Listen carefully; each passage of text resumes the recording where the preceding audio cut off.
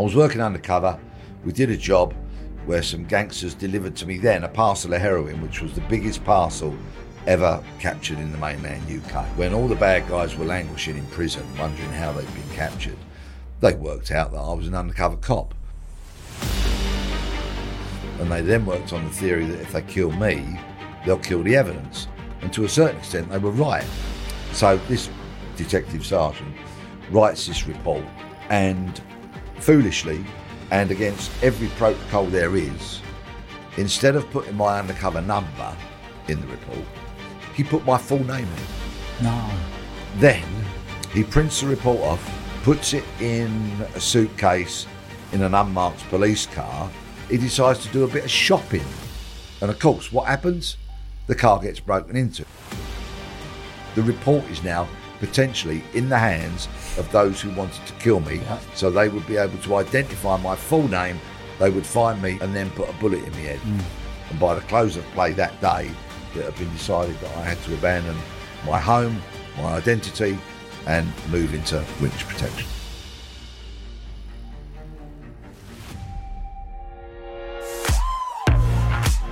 Welcome to The Eventful Entrepreneur. I'm your host Dodge, and I'm the CEO and founder of the Bournemouth Sevens Festival and the revolutionary Event Crowd, our new online events course. On this podcast, I speak to fascinating people who have all lived eventful lives. So if you want to hear more like this, make sure you subscribe, leave us a glowing review, and you can follow me on Instagram at Dodge Woodall. I reply to every single message. As a founding member of Scotland Yard's Undercover unit, Peter Bleksley has lived amongst some of the most dangerous and well-organised criminals in Britain. He's passed himself off as an international drug baron, a contract killer, and an arms dealer during his time, but it all went horribly wrong when he was forced into witness protection after the FBI uncovered a plot to have him murdered. Peter has since made a name for himself in the media, leading the Hunted squad in Channel 4's hit series Hunted, and is now on the trail of a suspected murderer who has been on the run for over 15 years as part of his BBC podcast Manhunt. He has nerve-wracking stories of near misses, some fascinating insight into living undercover for over a decade, and he shares his reasoning behind dedicating his life to tracking down the UK's most wanted. This is the eventful life of Mr. Peter Bleksley. Pete, welcome to the show, mate. Thank you very much for having me. How did you become an undercover copper? As a youth, I was raised by my mum, single parent. You know, my alcoholic and abusive dad had cleared off when I was about 10 or 11 years old. And so I became a bit wayward. And my mum knew that. She wasn't stupid. And one day I came home, and to my absolute horror, there was an enormous copper sitting in the lounge of the flat that I lived in with my mum. And of course, my first thought was, what am I going to get nicked for? But fortunately, he was there to give me a bit of a careers chat, you know, and show me that joining the cops could be something that would give me stability, a regular wage, some kind of job security and all that sort of stuff, which back in the 70s, dare I say it, you know, was very attractive to a kid who'd flunked his education like me. So, a long story short, signed up, went into the police cadets, suddenly discovered discipline from people that I could relate to and respect, kind of really transformed my life, did the uniform bit, you know, because you go to the training school and you do a couple of years in uniform. I actually stayed in uniform for about 4 years, out of choice. Applied to go into plain clothes, got selected to become a detective, went and did my first stint as a detective. I'd been uniform in Peckham in South East London. Cool. Tough old place to be uniform, right? There was me from Bleksley Youth, right? Thinking I was a bit of Jack the Lad, right? And suddenly at the age of 19, I'm a PC in Peckham. Jeez. And I realised just what a marshmallow I was, you know? It was like these are proper tough people around here. Yeah. Learned an awful lot. Of course, sure. You can't help to learn a lot about policing when you're in a place like that. Became a detective and got transferred to the Royal Borough of Kensington and Chelsea, don't you know, right? That's a good move.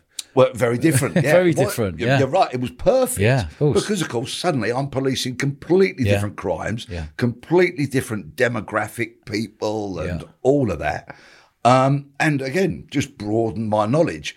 So when I'd finished my 3 years at Kensington and I was eligible for a transfer, the next thing I wanted to do, I'm 25, I wanted to become a Scotland Yard detective. You know, that's a good thing to have on your CV. Yes.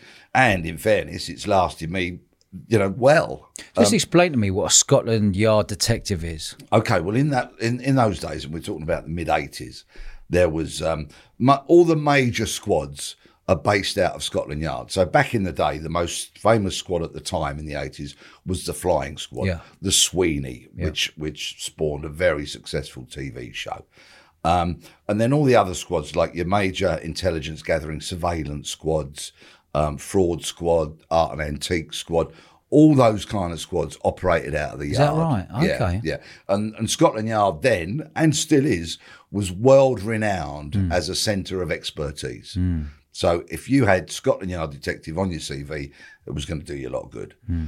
I, in fact, was sort of approached about going on the Flying Squad. So we're now talking the mid-1980s. And tell me, there, you mentioned Flying Squad. What were they actually doing, the Flying Squad? Armed robberies. Okay. Because, of course, in those days, there's loads. Sawing off a shotgun, putting a stocking over your head and going over the pavement, as they called it. In other words, robbing money boxes, Securicore vans and the like, or actually going into the bank and robbing those, was a lucrative business. Comes with a very high price if you got caught, because the Flying Squad in those days were pretty good at shooting armed robbers dead. And they were allowed to, weren't they? Oh yeah. And you know, and many robbers did lose their lives on a bit of work. And that was part of the reason why armed robbery was beginning to lose its allure a little bit. And of course, if you didn't get shot, but you did get captured on the pavement, you're staring down the barrel of 25 years, 30 years in jail and all of that. So the risk and the reward kind of thing began to change about this time. And the reason... And what decade we talking there? Mid-'80s. 80s? Mid-'80s, yeah. And the reason there was such a massive sea change in the higher echelons of criminality was drugs. Yes. Because it was the start of the explosion of cocaine onto the streets of Britain. Started in London, of course, but every other major city followed suit. But at the time in the 80s, essentially cocaine, certainly the early 80s, cocaine had been the preserve of some people in the entertainment industry, music and the like, or the higher echelons of the establishment, shall we say, the aristocracy. It wasn't how it has become now, a drug that is taken by brickies, chippies, plasterers, labourers, you know, and everyone. Dentists, on a Friday night. You know, now there's everyone hoovering up tons of gear, you know, throughout the UK. But back in those days, it was just beginning. So the availability of it was just beginning. Didn't they say back then it was for the yuppies in the city, wasn't it? Grandma Charlie in one hand, bottle of champagne in the other. But you see, as more and more people started getting into it and using it, so, of course, more and more people started importing it, and there was a lot more on the streets, and that's how it eventually filtered down to the bloke in the street or the woman in the street. And, of course, we're now at that situation whereby I reckon I could be taken to any town, village, hamlet, city, anywhere across the UK, and within about 20 minutes or half hour or so, I reckon I could source a bit of gear if I wanted to. Yeah, it's madness, isn't it? It's everywhere. It's everywhere. And the real madness is actually the fact that it's illegal and that we've still got this drug prohibition. You know, it's frankly ludicrous. It should be looked at as a health issue, as a public sort of welfare kind of issue. And if we legalised and regulated, those two words have to come together, legalised and regulated all drugs, then I think we would change the landscape and make the world a far better place. So going back then, give me an example of a mission you were on as an undercover copper. Right, so I've gone up the yard. If I may just say, I decided not to go to the Flying Squad because I could see that armed robbery was losing its popularity and people were getting into serving up gear and importing gear. So I thought, that's where the focus would be. That's where they'll throw the money at. You know, that's where I'll earn the most overtime. Was lucky enough to get onto the Central Drug Squad. So I'm up at the yard. I'm 25. I'm young, fit and fearless. And one day, one of the bosses saunters down from his office down to our group of tables, and he says, "We've got an undercover job coming. Anybody fancy having a go at it?" It was that unscientific, right? Well, my hand shot up quicker than a 5-year-old who knows the answer to teacher's question. You know what I mean? And I said, yeah, I'll have a go, because I'd been there for a couple of months, and I'd been watching how the old boys and girls were doing it. And I thought, actually, I think I can do that, and I might be able to do it a bit better, because I very much had my ear to the ground in terms of the trends in drugs and how people were serving it up and all that kind of stuff. And so that was it. Right, go on then. Off you go and have a go. And that started over 10 years of me working undercover, pretending to be a gangster. Buying drugs, tons and tons of drugs of all different shapes, sizes and descriptions, pretending to be an armed robber, pretending to be a contract killer, buying lorry loads of stolen trainers or whiskey, counterfeit currency, all that kind of stuff. I had a bonkers decade just pretending to be a wrong 'un. Tell me what it was like. Were you bugged up with mics? Do you have cameras back then? How did it work? Or were you just finding out who's who at the top of the pile? Right. In those days, the equipment that was available, we're talking about the pre-digital age, was pretty unsophisticated. And they had a recording device that was called a Nagra, which was about the size of, if you look at a standard paperback book, and you imagine it being 2/3 of the size of that. That's how big a Nagra was. And it would have 2 wires that would come out from it, and they would have to go over each shoulder, and the mics would be taped inside there, right? And the Nagra would sit in the base of your back. It would be taped to your body, or some undercover operatives sort of got their wives or their mums to build a harness that it would sit in, right? Well, that's all well and good if you're going out to meet a bunch of crooks that are not particularly suspicious. But the people that I was operating against, people who were serving up massive quantities of drugs, who were going to go to prison for a very long time, were quite understandably a nervy and rather jumpy bunch, generally speaking. And I would get stuck up against the wall in the pub toilets and be rubbed down by these people. Because they were obviously concerned that I might be an undercover cop. That was a kind of standard opening line from loads of them. And so I was never going to wear a Nagra. No. I said, I'm just not wearing it. It's not worth your life, too is risky. it? Yeah, of just course. Complete nonsense. They did, of course, start building some more high-tech kit with the helps of the spooks who were helping the security services. They're technical people, and they came up with a pen that had a microphone in it, and they came up with a pair of shoes, and I took one look at those. I said, I'm not wearing them. Just forget it. I'm trying to portray the image of being a Jack the Lad Southeast Londoner with a few bob to spend on gear, and they want me to wear something that you'd expect a Sunday school teacher to wear. You know what I mean? I'm not having it. And the pen, people took it out, and it didn't work unless it was pointing in the right direction, and the receiver could be positioned and all that kind of malarkey. So, by and large, I didn't rely on the tech because it just wasn't good enough. But what that meant was when I'd leave a meeting with the bad guys, no matter how long that could be half hour, could be 5 hours, I'd have to get back to my office or wherever I could and then write up the notes. So I would spend hours just writing reams and reams and reams of all the conversations that went on and all of that. But what that meant, because it wasn't corroborated, that when you then gave evidence at court, you had to be a very convincing witness. Because, people would say, well, there's no corroboration of this evidence. And I'd say, well, actually, we did get the photographer who was plugged up in a covert observation point to photograph me going into the premises, the bad guy going into the premises, or us coming out together, for example. So we can prove that a meet took place. Now what I have to prove and convince a jury is that the conversation I've recorded is legitimate and genuine, and I'm not fitting anybody up, verbaling anybody up, or any of that kind of stuff. And then, of course, when you added to the fact that invariably the bad guys would bring the drugs onto the plot, or the guns, or the counterfeit currency, whatever it may be, I would leg it, they'd be captured, the gear would be seized. It all tied it up into a pretty neat evidence package. And the majority of people I operated against would end up pleading guilty. Did you have any previous history before you become an undercover copper in terms of trying gear, doing naughty deals? Is that a police van I can hear pulling up outside? Am I going to get slung in the cuffs and dragged out of here in a bit? No. Obviously, I was born and raised in Bleksley, so it's fair to say, and I love the party. So it's fair to say I was no stranger to gear. Yeah, okay. And when I went to Peckham, of course, we had a large Afro-Caribbean population there, where smoking cannabis was part of the culture. So I'd encountered a lot of that.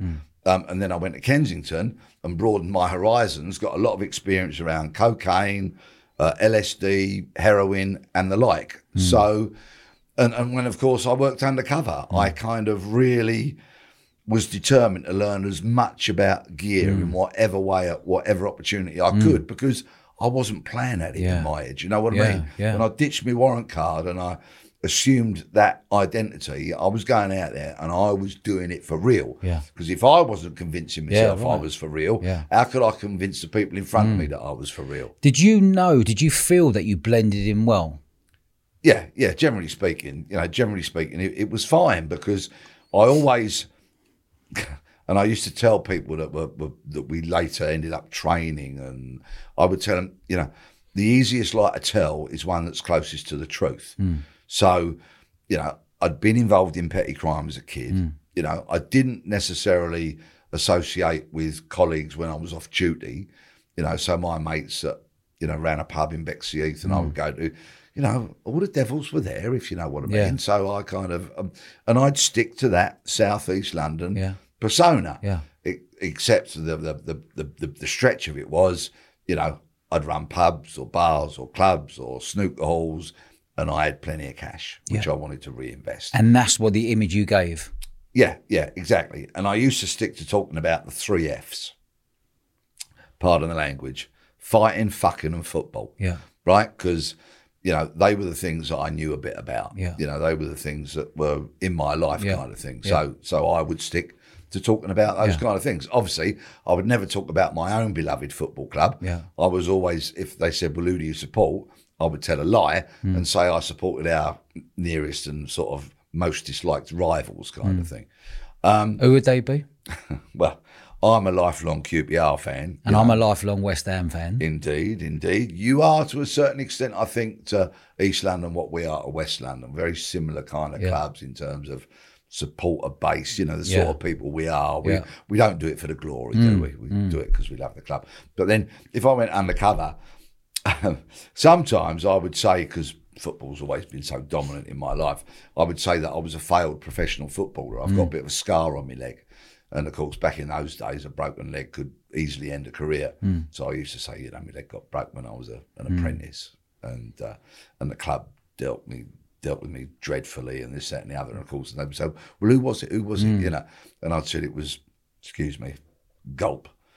That lot from SW6, I can't even bring myself to say the name. And if you don't know what I'm talking about, they play in blue, and they claim to be a West London club, but they've got a southwestern postcode. So anyway, I'd claim to have been an apprentice for them. And, broke my leg, and they treated me appallingly. So I could just sit at that meeting and slag them off all the time, which is a QPR fan made me very happy. Lovely. Those kind of things. Just stick to what you know. I was boxing for the Met Police team around about that time, so I knew a bit about boxing and all that kind of stuff. And as for the 3rd F, well, I'd had a few girlfriends, so I couldn't ever claim to be an expert on that F, but I tried hard. I'd had some experience. Thank you. I was a trier in that regard. God loves a trier, Pete. Exactly. So the 3 Fs, stick to them. And that was it. And did you stick with one name? You obviously weren't Peter. Sometimes I was. You were you? Yeah, sometimes I was. But wasn't that ballsy to keep your same name? Well, it's fine because, I was very loath to take ID with me, and I'm talking about false ID with me, because a lot of the crooks that I knew didn't take ID with them when they went out. All they would take was a cash. Wad, a wad that would choke a donkey, as we used to say, and that was it. Cash was king, and blah, blah, blah, blah, blah, and I do exactly the same. But when you do choose a name, if you're going to use a name that's not yours, it has to be a name that you're going to react to. Yes. Now, my best mate in the world at the time was Martin, rest his soul. He's no longer with us. And we shared houses and flats quite a lot of the time. And we went everywhere together when we went out. We were as tight as 2 coats of paint. We really were. And so if I was in a party or in a pub and somebody called Martin's name, I would always react to it. you know, because I'd look. Like, who's calling Martin? Yeah. You know, so sometimes I'd be Martin because I knew that was a name I would instantly react to. But if I'd called myself Sid or Bob or Fred or something like that, it wouldn't have worked. I'd have got rumbled really, really quickly. Sometimes I'd use my middle name, which was Charles, or still is, funnily enough. You know, but, you know, and I'd use that because that's kind of, you know, something that's seared in my head as being part of my name. But, a lot of the time I'd be Peter, and that'd be fine. Was there any other time? Was there any times, Pete, when you thought you'd been clocked? Oh, countless times. Well, did you get paranoid with that? You have to be on red alert. On one particular occasion, so I'm buying this. I'm negotiating to buy this parcel of heroin from these bunch of crooks in sort. How much? Bayswater, roughly 4 or 5 kilos, I think. So we're probably talking about 100 grand or something. Yeah. And they take me to a basement restaurant, right, in Bayswater.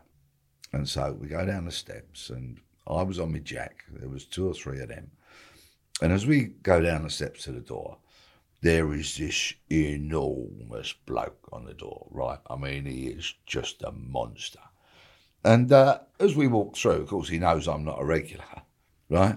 The twat just pulls his jacket open, right, just so that I can see the grip of the handgun that he's got in the shoulder holster. Yeah. You know, like, well, what are you trying to do, mate? I mean, you know, what do you expect me to do? Yeah. You know, it was just kind of unnecessary. And if bad guys ever talked or pulled guns onto the plot, I would always get really irritated by it. And I'd say, well, you know, what are you trying to prove here? You know, this ain't about who's the hardest. This isn't some kind of willy-waggling contest here. I'm a businessman. Yeah. And you start bringing that to a business meeting or a trade is very unprofessional. Because if it all goes wrong, instead of us perhaps looking down the barrel of a 10 or a 15, we're going to get 25s and 30s wrapped round us. And then so you bring that. So do you want me to bring one and all? And I'll bring a bigger one. And then where does it go? And then it escalates and it gets ungentlemanly and unbusinesslike. So put that away, take that away, have a walk round the block, give your head a wobble. And then if you want to talk business, come in here and we'll talk business. Thank you very much. So you knew how to turn it on as well? Well, yeah, because I'm not here for any nonsense. I'm here to conduct a business deal. Yeah.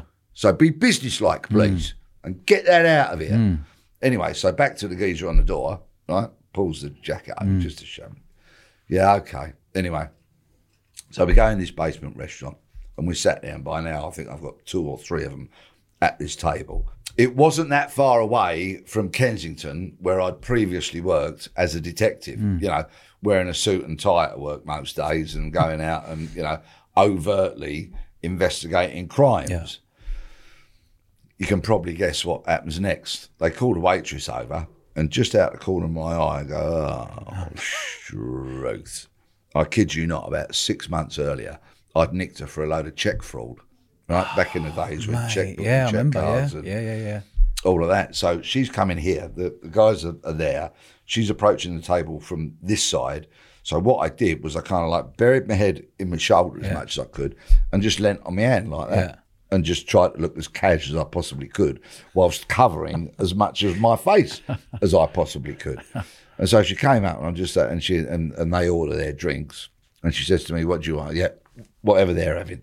Because I wasn't going to turn around to her and say, you know, It was pretty tense from there on, you know, really tense, because she could have just gone, oh, yeah, there's that detective from Kensington, Nick. Yeah. Was it foolish of me to be operating in Bayswater when I'd worked overtly in Kensington? Arguably, yes. But, you know, I managed to get away with it, and that job actually came off that night. You know, they brought the gear on the plot outside the restaurant. They got nicked. I legged it. Funnily enough, somebody from 2 or 3 stories high, flat, threw a bucket load of urine over my colleagues as they were making the arrest, and there was all a load of kind of nonsense going on. So, would you have a trigger? Would you have a little trigger mark or something? Would you nod someone, or is there a little button you'd press or something, or are they all waiting outside while you're in doing the job? Well, yeah, signals obviously. You know, if on the day that a trade is due to go down, I would pre-arrange a signal with the operational head, which would signify, that signal actually means 3 things. Number 1, the gear's here. Number two, I think from what I've seen that they can arrest the bad guys. And thirdly, and the least importantly, I can escape. Yeah. So that message signifies three things. Now, I won't give an awful lot of tradecraft away, but you can imagine I would always choose a signal which to us now, if I were to do it, would look quite natural. Yeah. So it wouldn't alarm you. But to me, is not a natural thing. Now, there was one colleague, for example, one day, who said that he would blow his nose as a signal, right? Now, that's just like, you know what's coming, don't you? Yeah. Yeah. So he's out, like, on the plot one cold and wintry night, and because he's quite a polite sort of guy, you see, I'd have gone like that, yeah. Right? He pulls out a handkerchief, blows his nose. Next thing, all merry hell kicks off, right? And there's no bad guys there, there's no gear, yeah. And he's completely, like, ruined the job. Yeah. But I would do something that would be noticeable, would take me a little bit of time to do, so there could be no confusion about it, and then the operational head could call the hit, as we would say. How would you get out? Leg it, invariably. No, but there must be a point where you're going, do I leg it now or do I sit and wait? Do you wait till the old Bill to come in to nick them and you sort of gently walk away? They'll clock you knowing that you were undercover and you've just done them a kipper. Most of the time, all merry hell broke loose. So say, for example, I'm in a car park, okay, and the gears has arrived. Now, I'm very much simplifying it because usually there would be like a decoy car, or they'd come in and they'd be having a look. There'd be spotters everywhere. The bad guys have got spotters. So our surveillance people, who were the real heroes of the hour, were absolutely brilliant because they were grey, they were indistinguishable, and they would just blend and hide and be there, and nobody would see them coming. Whilst, of course, generally speaking, the attack teams would be piled together in the back of a van somewhere, which would then just swing round the corner when the signal was given and the hit was given. Yeah, it would all depend on the circumstances. A lot of the time, say, for example, it's a car park, I give the signal, okay, so I understand there's going to be a slight time lag between the operational commander seeing that signal, having it relayed to him, and then going, right, attack, attack, attack, and then, of course, that language then had to become strike, strike, strike, and then it becomes go, go, go, as the language kind of morphs. Yeah, invariably then, coppers would spring out of everywhere, start jumping on everybody, nicking everybody, trying to secure the parcel, because I've already said, the parcel's here. And in all that mayhem, when everybody really, from the side of me and the bad guys, are looking out for themselves, trying to leg it, I would just be off like a long dog, leaping over car bonnets and walls and all that sort of stuff and getting away as best I could. Were you ever tempted, and did you ever take any of the gear for yourself on a deal?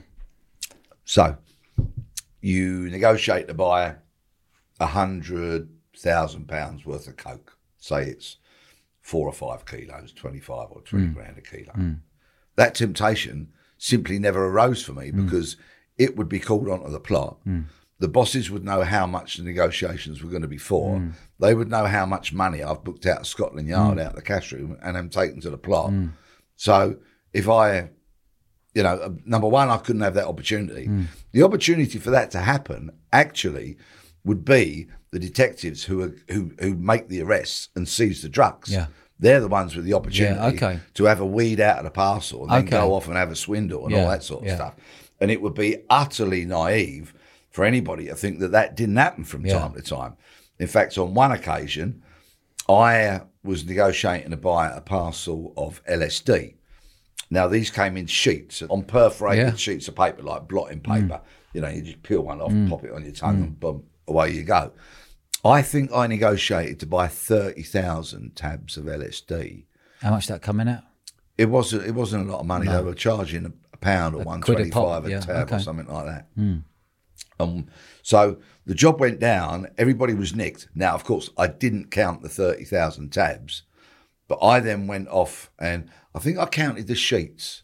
I might have done that. Yeah, there might have been 500 to a sheet or something, and I've kind of rattled through them. Anyway, I've got back to wherever it was, the nick or the yard, and written up my notes for the 30,000. And then I find out the following day they've been charged with possession of 20,000.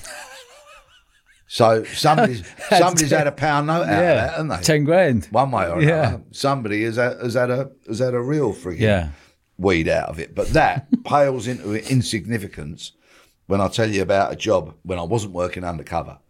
But it was one of the most challenging times for me. Now, I'd been working undercover for some years, so I had quite a reputation. And of course, a lot of people knew me and I didn't know them. What I mean is, on the day that an operation is going to go down, there's a big briefing. You'll have a surveillance team, the arrest team, the investigating team. You might have the firearms team and all of that. So there could be, quite commonly, 50, 80, 100 cops in a briefing environment. I get wheeled on towards the end of the briefing so that people know what I look like. Yeah. And I might say a few words about what my intentions were. And then I go off to do my undercover thing. Now, those 100 cops all think they know me. Yeah. Right? Because, you know, they've seen me, they're wrapped around a job that I'm doing. So because you become the centerpiece of that job, lots of people get to know you or they think they know you, and I don't really know them. Yeah. And it still happens to this day that I can go and meet somebody from the security industry that used to be in the cops, and they'll say, oh, yeah, I was talking to a bloke who knows you, you know. Yeah, you trained him 25 years ago.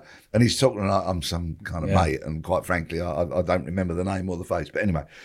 So consequently, my reputation spread quite widely amongst specialist squads at the yard and detective units and all of that. And one day I get a phone call from a detective that I'd previously known at Kensington, funnily enough. And he said, Blex, we've got to have a meet. And I could just tell by the tone of this man's voice that he was deeply, deeply distressed. I said, okay. I said, when? He said, when can you make it? I went, all right, tonight. So we went and had a meet, and he was working for a squad who were involved in investigating serious and organised crime. And on that squad, I think there was either 14 or 17 members of the squad. But within that squad, they had what they called an inner sanctum of 10 detectives who were getting up to some pretty naughty stuff. And he said to me that the inner sanctum of these 10 had gone on a drugs raid and they had stolen £200,000 in cash. Right? Now, this is kind of tax-free, you know what I mean? Yeah. Right? They've nicked it from drug dealers. And the reason that coppers would do that in those days is because if, for example, you arrest a bunch of bad guys with 10 kilos of coke and you only declare 5. So you drag them into the charge room and you say to the sergeant, we've arrested these people for conspiracy to supply 5 kilos of coke. Yeah. They're not going to scream and go, no, actually we had 10. Yeah. You know, so they kind of, you know, accepted that it was almost, you know, if you were unscrupulous, if you were corrupt, and that's what some detectives were doing. Yeah. I mean, some of them got nicked for it and went to jail for a long time. Must have been tempting, though, for some of them, if they were on, back then, 18 grand, 20 grand or whatever. Yeah, and you spend your entire working week doing surveillance behind people who are driving Mercs and Beamers, and they live in a massive mock Tudor gaff on the outskirts of Essex. Kent or Essex or something like that. Yeah. You know, they have no discernible means of earning a living, doing a straight day's work, and you follow them for months on end, and then finally that job comes to a fruition and they get nicked. Yeah, the temptation is there. But if you do that and you get rumbled, all that work that you and your straight colleagues have done for all those months and all that angst and kind of envy that you've had towards them for living in the big gaff, for having the Mercs, the Beamers, the private cinema in the house, and this, that and the other has been a complete waste of time because you jeopardise, in fact, you ruin the investigation and the case. And it goes. Would that ruin the case, would it? Yeah, because as soon as any wrongdoing gets rumbled, nobody can be regarded as a witness of truth. They're all acquitted and they walk out of court. Right. And in a strange kind of way, you're doing them a favour. Yeah. You go nicking their money, nicking their gear, you're actually doing them a favour. If you're nicking their gear, they're going to get less prison than they should do. Yeah. Right? And if you get caught nicking their gear, the judge will go, everyone's off. apart from the copper who's convicted, and you'll see coppers going to prison instead of the bad guys. Yeah. So you know what I mean? It's on numerous levels. It's bang out of order. So back to this young kind of detective who's very distressed. I go and meet him. We're in a pub, and he said, and he'd gone on to that team, and he did say to me, he said, look, we've done some bad stuff on this team, he said, which I'm not very proud of, he said. And I said, right, okay, but I wasn't about to sort of stand in judgment of it. I wanted him to get to the point because he was deeply, deeply distressed. He said, we've had a weed, as they would call it, right, nicking a bit, right? He said, we've had a weed of 200 grand, £200,000. So to put it in plain English, we've stolen £200,000. And it's been divvied up between the 10 in the inner sanctum, the corrupt 10, because all the other 4 or 7 detectives are utterly unknowing as to what's going on. Yeah. Because you imagine, if you've got that amount of detectives in a team that are corrupt, they can all make sure that the straight ones are looking the other way. Yeah, of course. You know what I mean? Or they're busy, you know. So they've nicked this 200 grand. They've divvied it up, so they've all got 20 grand. But one of the guys on the inner sanctum, one of the corrupt 10, was in a relationship with one of the straight 7, right? Yeah, okay. And they were in a long-term relationship. And they were, I think, quite clearly falling in love with each other.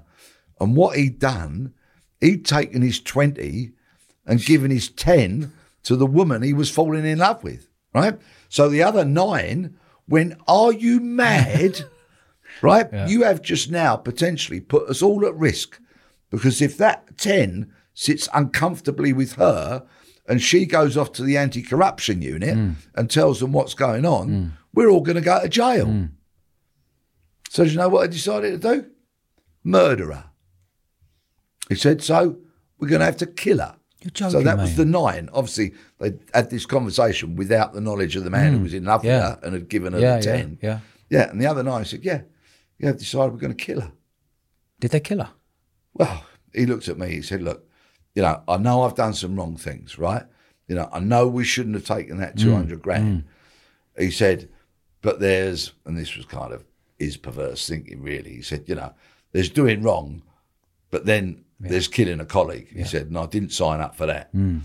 I did point out to him that actually, if he hadn't signed up for nicking 200 grand in the first place, his situation wouldn't have arisen. But, his primary concern was that he didn't want his colleague to be murdered by his other corrupt colleagues. So I said, right, okay, leave it with me.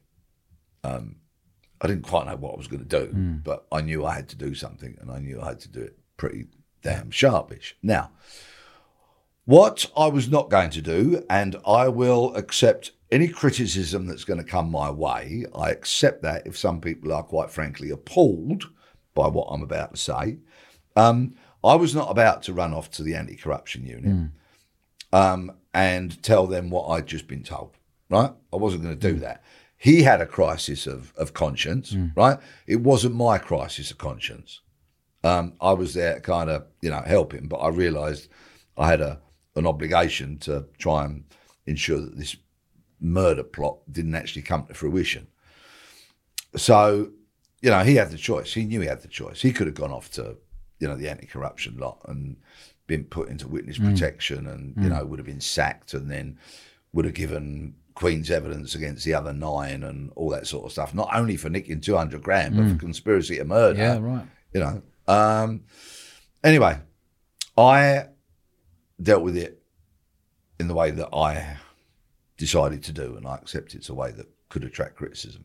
And basically, I went off and had a chat with a couple of extremely well-connected senior detectives, certainly senior to me. And suffice to say, that officer was not murdered. That squad were not arrested for the theft of the £200,000. They were not arrested for conspiracy to murder. In my very scant defence, I didn't have any direct evidence of that. It was only hearsay that I'd been told. So the murder didn't happen. They were not prosecuted for the theft of the £200,000. But what did happen sometime later is that a number of that squad were arrested for other corruption offences and did go to jail. Interesting. Have you ever been on a job when it's gone tits up? Countless times. I mean, tits up in terms of me getting stabbed in the neck, which was... Let's have a look. See the old fading scar still there? Yeah. Tell me that story. Yeah, that was... I'd been at the yard quite a while. I was quite experienced in undercover jobs, and there was a new detective inspector came on the team, on one of the other teams. Yeah. On one of the other teams. And he was going out to do his first, to sort of manage, be the operational commander on his first undercover operation. And one of the bosses said, Blex, pop along, and just give him a bit of a leg up sort of thing, as and where appropriate. So I said, yeah, happily do that. So I went off, not working undercover, but as part of the sort of arrest team and the investigating team and all that, in an overt role rather than an undercover role. And the undercover officers did very well. The parcel got called on to a supermarket car park in Tooting in South London. The signal was given, the arrests were made, the gear was recovered, the undercover cops escaped. And this new detective inspector was thinking like, well, what do I do next?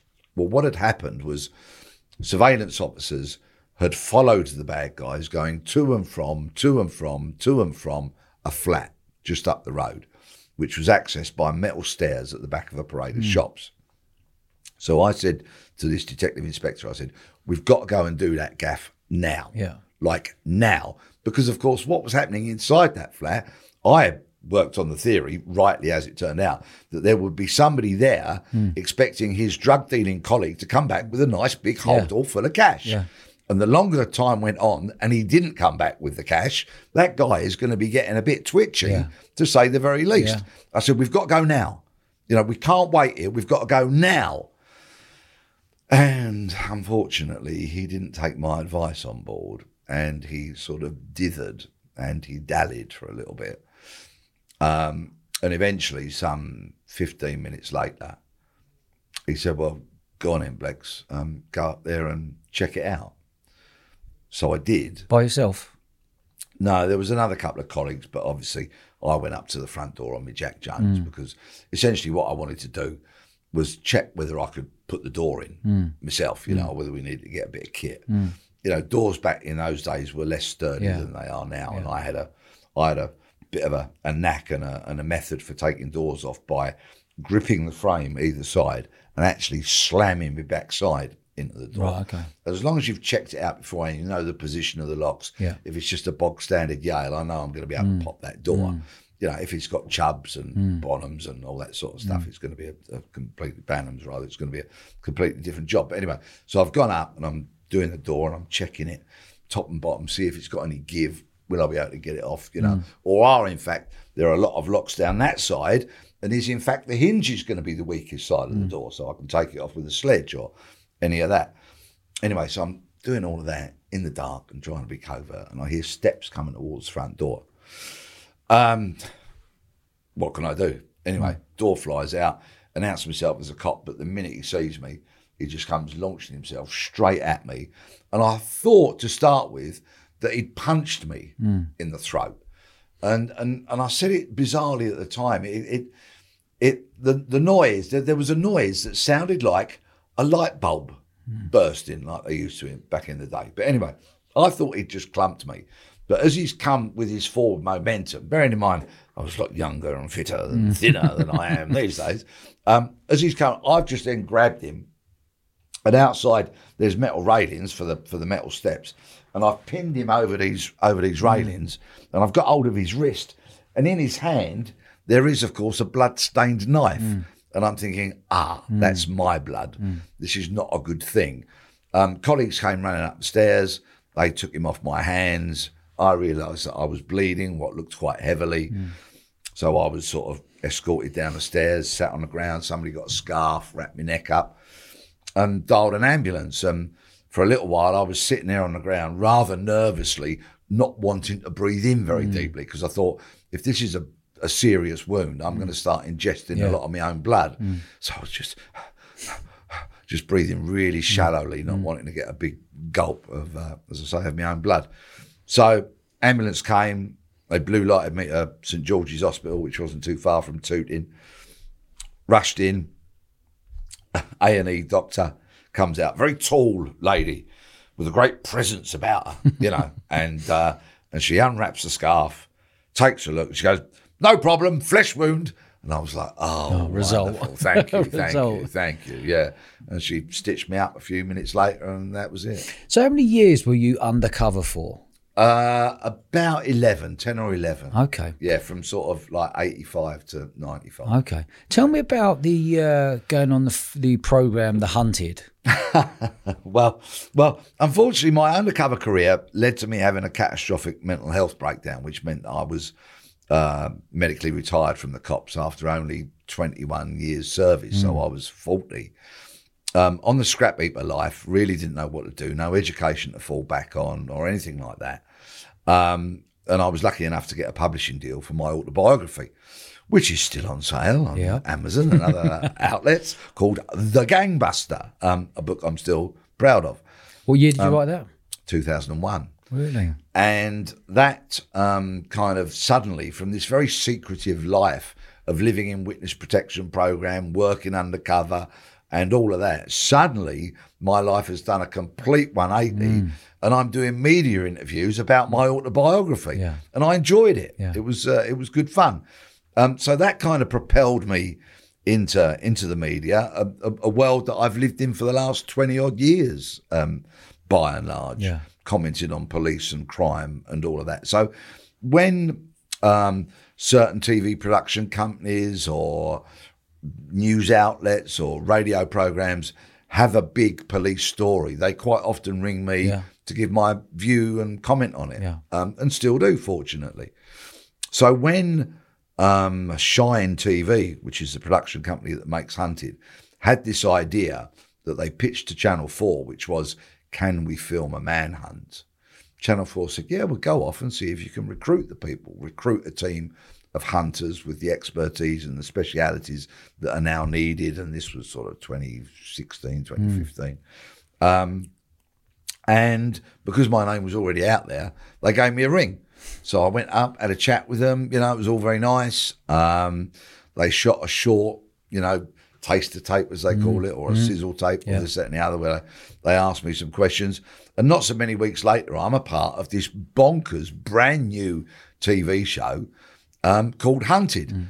And then on the first episode, I was a deputy. So I was in the office there, and there was a retired senior police officer, was the chief. And me and my great mate, Ben Owen, were the two deputies, and we had a laugh. Yeah, I mean, we had a proper laugh. I mean, it was hard graft. Yeah. Really, you get paid really for it? Hard graft. Oh, yeah, Okay. Of course. I mean, it was, they go on the run for, in those days, it was 28 days. So it was 4 solid weeks, you know, all filmed in the operational HQ uptown. And was it the closest you get to the real thing? Well, it was only ever and remains an entertainment show. Yeah. But a lot of the tactics that we use replicate real life. Some of it has to be mocked up, of course, because the state won't grant us access to real systems. Yeah. But before anybody starts messaging you or me, the question that I'm most often asked, because people go, fix, it's a fix, right? It's all nonsense, it's a fix. Trust me, it isn't, right? There was one thing I said to my team, because when Series 2 got commissioned, I was promoted to the chief. The other fella wasn't re-engaged, and they asked me if I'd be the chief, and I jumped at the chance. And we had a really great time making it. A lot of stress, a lot of pressure, but you know what? We weren't at the coalface smashing rocks, so let's have some perspective about it all. And I made some friendships that will last for the rest of my life. And the one thing I always used to say to my team is that we are leaving this show with our integrity intact. Yeah. So I don't care if fugitives want to bend the rules or break the rules or do what they like. We, as hunters, both in HQ and on the ground, will not. Our integrity is non-negotiable. And everybody bought into that because they knew I'd have them off in the blink of an eye if they didn't. Yeah. And we had a terrific time. And so this must have raised your profile massively. It did, yeah. It took me from sort of, you know, I don't know, to boil my life down to Twitter followers, for example. But yeah, I probably had 3,000 or 4,000 Twitter followers through books and TV and all that sort of stuff. And by the time I left Hunted, that had multiplied some, 4 or 5 times over. Yeah, amazing. Yeah. And what was the next step for you? You come out of Hunted. Did you have something on your mind to say, right, this is the next movement for me? Yeah, well, when I left Hunted, I kind of, I'd done 4 series of the main show and 2 celebrity versions. And it was the end of the road for both me and the production company. We'd done as much as we could with it. And I thought, right, as you quite rightly say, my profile has been raised. I'm best known for catching pretend fugitives. I've got a law enforcement investigator background. I'm still an investigator to the bottom of my boots, really. My CV reads one line. I find things out that certain people don't want me to know. Yeah. And I've been doing that for over 40 years. I thought, well, let's hunt a real fugitive. My publisher had said I could write another book because I'd written 3 at that point. And that book was called? So, and the contract was for this book called Manhunt, which was published in September of 2020. So anyway, I'm thinking, what am I going to do? Let's hunt a real fugitive. Let's try and do something. With my previous books have been about unsolved murders, as I tried to move those cases forward. And the publisher said, yeah, go for it. So, and as far as I'm concerned, both literally and figuratively speaking, Kevin Parle, P-A-R-L-E, is 6'6", and he's wanted for 2 separate murders, both committed in Liverpool. The first one is the shooting dead of a 16-year-old boy called Liam Kelly in 2004. And the second murder is the shooting dead of a 22-year-old mother of 3 young children, Lucy Hargreaves, who was shot dead in August 2005. And Kevin Parle is still wanted for both those crimes. So I thought, right, I'm going to go after him because nobody else on the National Crime Agency's most wanted list is wanted for 2 murders, 2 separate murders. Yeah. So both, by terms of being 6'6" and the nature of the crimes he's wanted for. And what's his accent? He stood head and shoulders. A soft Liverpool accent. Okay. When I say soft, I don't mean as in camp or anything like that, but he comes from the south side of the city. So he's not got one of those really broad kind of Scouse accents that you might hear. His is a more sort of toned down version of a Scouse accent. And for the last nearly 3 years of my life, I have dedicated myself to trying to find him. And it dominates my life, which I'm not complaining about. This was all my idea. And bearing in mind, he's been on the run from law enforcement now for nearly 18 years. It'll be 18 years in the summer. I've got at least 15 years to go before I'm as useless at them as catching him. Yeah. Because I've only been doing it for 3 years. But I've been very fortunate that the BBC have made a podcast about my hunt for him, which is called Manhunt, Finding Kevin Parle. It's currently number 1 in the BBC True Crime charts. It's done remarkably well. I work with a small and brilliant team in terms of editor, producer, narrator. They're all kind of wonderful. Many courageous people have come forward and told me what they know. And that can range from people that believe they've seen him to people who know they've seen him. And this hunt dominates my life, and I simply will not rest until one of 2 things happen. The first one, quite clearly, being that Kevin Parle is captured, or I establish irrefutable evidence of him being dead, but he's not. Or, of course, I gasp my last breath because I'm simply never going to give up. This is all about Liam and Lucy. It's all about trying to achieve some justice for their loved ones, those who are left behind, because I've spent so much time over the years with people who have lost a loved one to murder, and I know that they quite simply don't get over it. You just learn to try and live with it and deal with it. You say you're looking for him. Where'd you start? Well, I started in Liverpool because that's where both the crimes were. And so I reached out, and I was very lucky to get a lot of airtime and column inches off of the media, particularly up there in the northwest. I'm now holding a flyer, well, my latest version of a wanted flyer, about Kevin Powell. So what's he got? A bald head, ginger beard? Yeah, I mean, he has had a full beard at some point whilst he's been on the run, I've been told.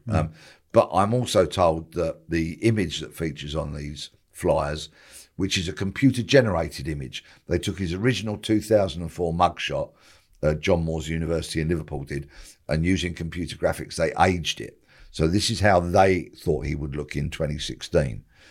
And people have said it's actually a good and current sort of likeness. So I think we can hopefully rely on that.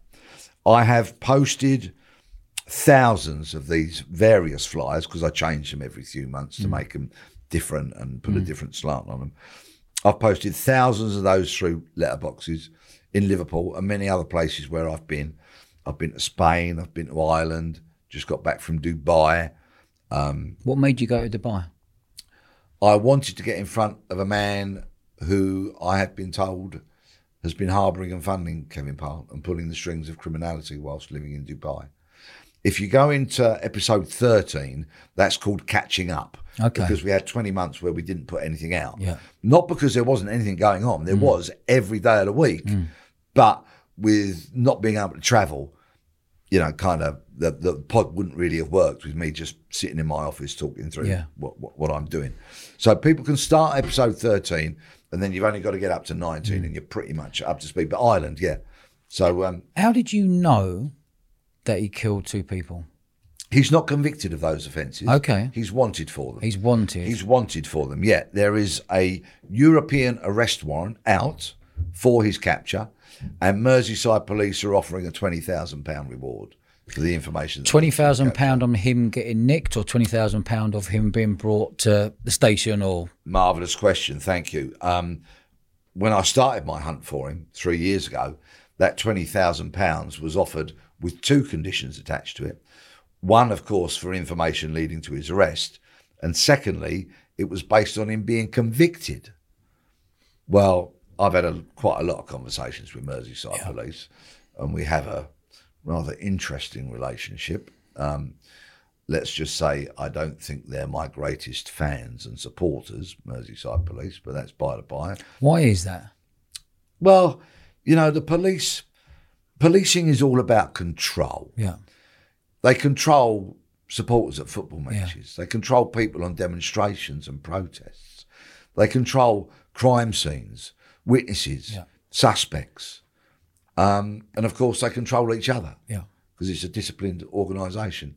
So when they come across somebody like me who's a freelancer, self-employed, I'm not employed by anybody. The BBC put the money up for the podcast, but not the investigation. The investigation is mine. So buying flights and taxis and stuff and food, and you supply it yourself? They'll pay for a flight and a hotel. Yeah. But when it comes to feeding myself and watering myself and all of that, I've paid for that. In 3 years of doing this, even if you take into account the very modest advance I got for writing the book and any money that the BBC has put up for the podcast, I have not put 1 carrot on my family dining room table. Yeah. I've not made a bean out of this. But that's fine. I do other bits of work. I do a bit of after dinner. I do a bit of public speaking. I go on the telly as Rent-A-Gob and, give my opinion on crime and policing and that sort of stuff. So it's not my only revenue stream. But yeah, it's cost me money.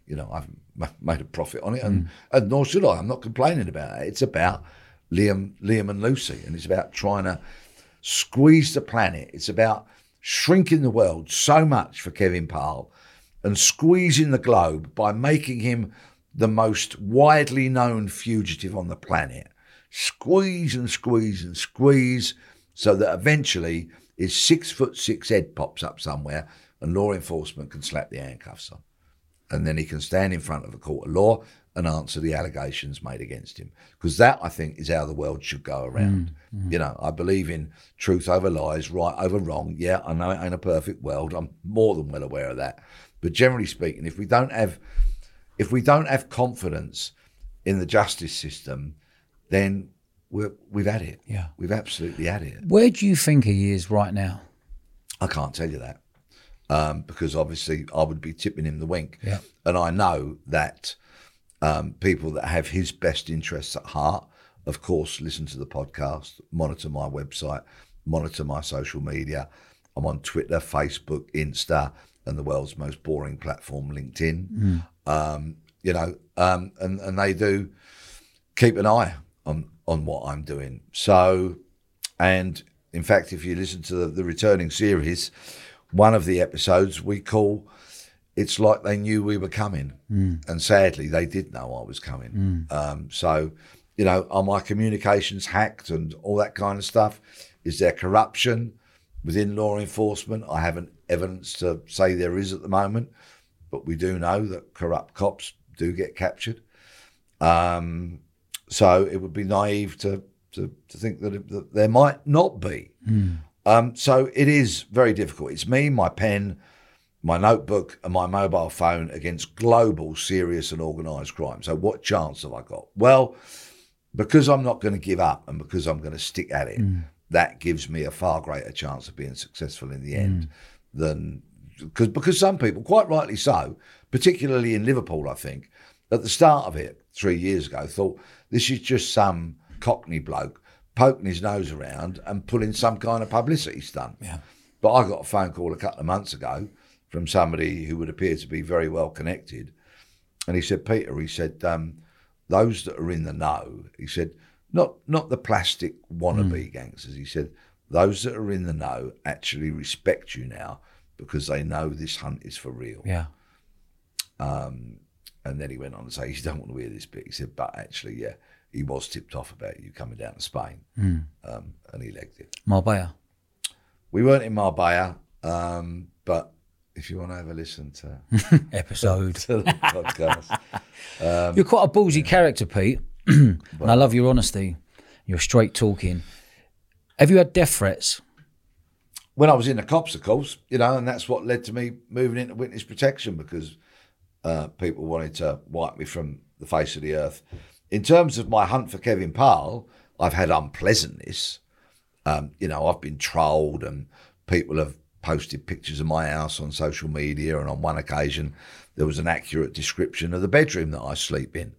But you know what? It just reinforces the fact that they're more scared of me than I am of them. And I'm not talking about puffing my chest out and who's hardest and all that kind of stuff.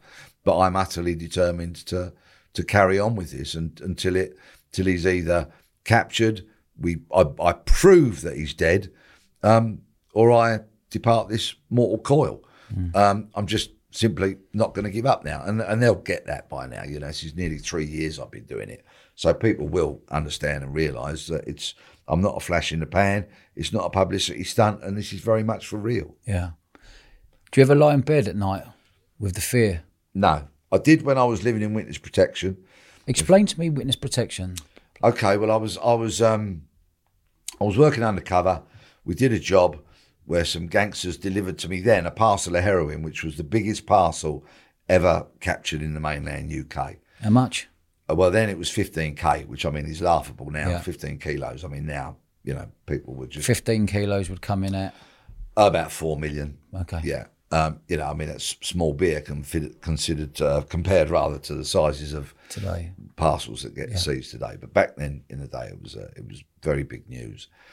And kind of to cut a long story short, when all the bad guys were languishing in prison, wondering how they'd been captured, they worked out that I was an undercover cop. And they then worked on the theory that if they kill me, they'll kill the evidence. And to a certain extent, they were right. Yeah. If we revert back to that thing about me writing my notes up and all that sort of stuff, they did have a point, although we had the hotel room where he delivered the gear to me all bugged up from wired and sound. So anyway, then foolishly, somebody in the investigating team compiled a report because it was an international job.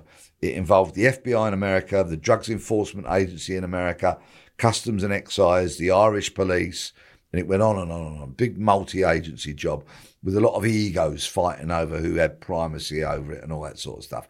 None of the politics of which remotely interested me, because just me and my undercover colleague are going to go and get the job done. Yeah. Be convincing crooks, get the job done, the parcel delivered, boom, we did that.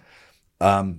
So this detective sergeant writes this report because the deputy commissioner, I think, or deputy assistant commissioner of the Met, wanted to know everything that had gone on, all about the infighting, because as senior bosses do, they were going off to some sort of meeting. Yeah. And he wrote this report, and foolishly, incorrectly, and against every protocol there is, instead of putting my undercover number in the report, he put my full name in it.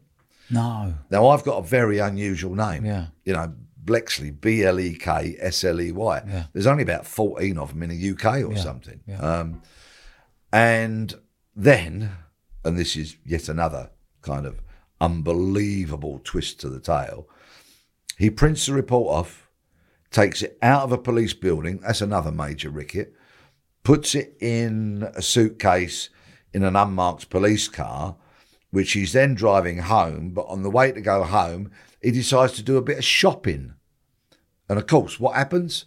The car gets broken into, the suitcase gets nicked. The report is now potentially in the hands of those who wanted to kill me, so they would be able to identify my full name. They could find me in the yellow pages. Well, not quite, you know what I mean? Yeah. But they would find me very easily and then put a bullet in my head. So that caused an almighty scream up.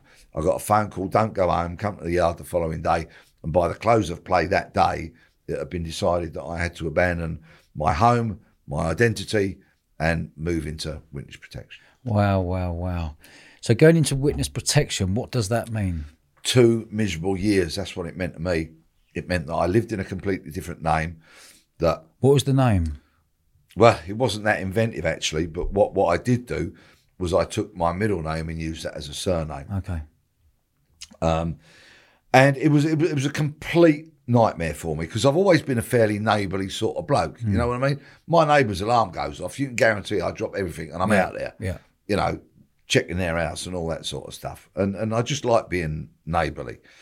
And now all of a sudden, speaking to neighbours is my worst nightmare, because they're going to say, oh, hello, and what's your name? Yeah. And where have you moved from? Yeah. And what do you do for a living? Yeah. You know, and all I've got to do is heap lie upon lie upon lie just to go out and mow the lawn in the morning. Yeah. It was a nightmare, let alone the fact that I've got to check under the car every day to make sure some bastard hasn't stuck a bomb underneath it, let alone the fact that I'm concerned I'm going to get a bullet in the back of my head every single day. Yeah. It was a nightmare. So I'm living in one name because, you know, this is how my day would go. And I'm talking about before, say, 11 o'clock in the morning.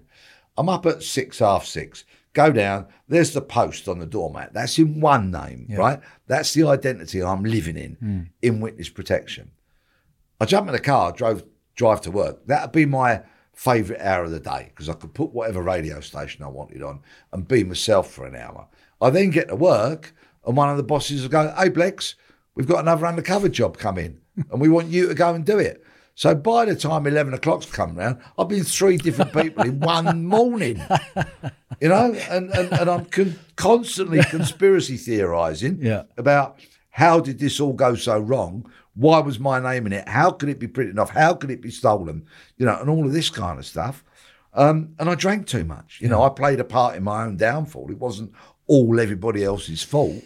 But I drank too much. I smoked too much. I just conspiracy theorised. And in the end, after 2 dreadful years, I had an absolutely catastrophic mental health breakdown, which led to me spending 3.5 weeks in a lock-in psychiatric ward. Wow. And a long time after that to, you know, regain my health and maintain it. It was a long time Did ago. you find you were living in that character of the gangster at all? That it just come natural to you? I turned into a monster. Yeah. I mean, and my hospitalisation came about because I went to the pub and assaulted someone.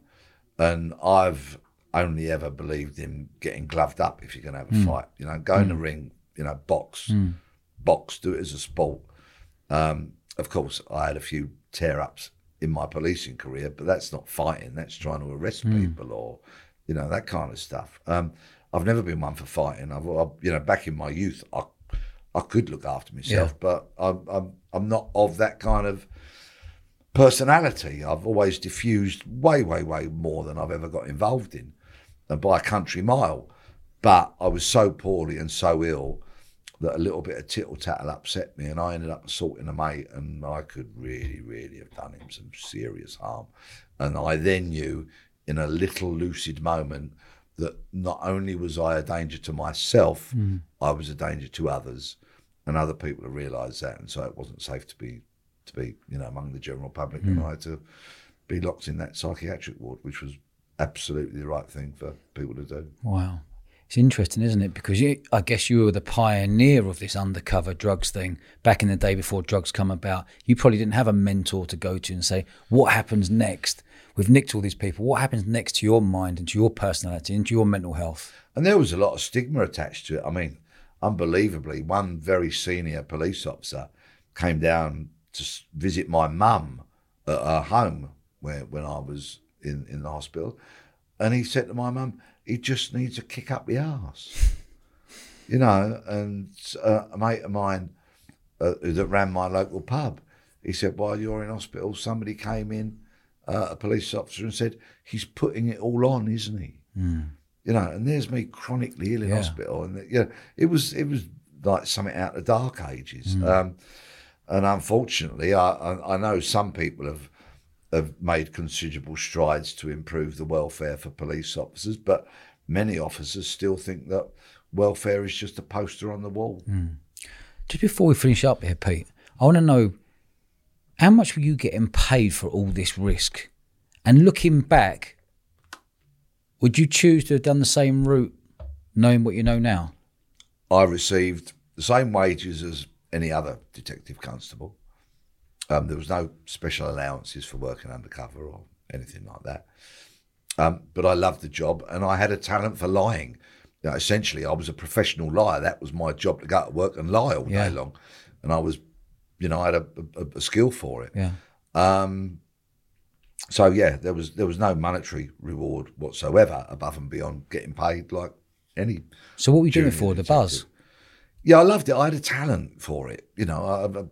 I don't want to sound like I'm blowing smoke up my own rear end, but I could lie. Yeah. I was a pretty good liar. Yeah. So it was fine that I found a niche that I was good at and did that. I'm glad I had that decade working undercover. I'm glad I had those 21 years in the cops. I don't regret it. Would I do it all over again? If I was 19, would I join the police again? I think is a question I probably need to answer. And I would probably say yes, I would, albeit the job has changed dramatically from what it used to be. Back in my day, it was essentially good guys and bad guys, cops and robbers. I could go to the, you go to a parade every morning when you start work. I could go to that parade at 5:45. By 6 o'clock in the morning, be out on the streets and be nicking people for crime. Burglars, robbers, drug dealers, car thieves, you name it, I could nick them, and I did. I loved that thing of policing. I wasn't one for helping old grannies across the street, to be perfectly honest with you. I was never going to be a community bobby or anything like that. But nicking people. Unfortunately now, response police officers don't spend anywhere near as much of their time nicking people, dealing with crime, because they're dealing with mental health breakdowns, they're dealing with all manner of other kind of things that somehow people think is their responsibility, when largely I don't think it is the job of the police. I think if you ask the public what they want the police to do, I think they'd say two things. Number one, keep us safe. Number two, nick the bad people. But sadly, the police are involved in an awful lot more. But would I do it? If I was my 18-year-old self again, I guess I probably would, because it's a job like no other, and you can make a difference to people's lives in their darkest hours, and you can do that every day of the week. Pete, I have really, really enjoyed this episode. Thanks for coming on, mate. I love your honesty. Where can people find you? I want to also plug your book, Manhunt. Thank you. And where can people find you on social media? Yeah, I'm Peter Bleksley. That's Bleksley. Apologies for repeating it. I'm on Twitter, Insta, Facebook, the world's biggest snore off LinkedIn. All my books are on Amazon, for example, and other platforms. The one about the first 18 months of my hunt for Kevin Powell is called Manhunt. Peter Bleksley. Don't confuse it with other books of the same title, please. And the main thing, which will cost you nothing, please go on to your platform, wherever you download your pods from, and search for Manhunt, Finding Kevin Powell. Please subscribe. And the reason that I'm almost on bent knee now asking you to do this is that the more successful the pod is, the more we shrink the world for Kevin Powell. And the more successful the pod is, the more likely the BBC will be to stamp up more money for more episodes, which means we can keep churning out great content. Yeah, quality. Pete, thoroughly enjoyed this, mate. Thank you ever so much for coming down to Bournemouth here and coming on the show. Thank you very much for having me. Good man. Cheers Cheers, mate.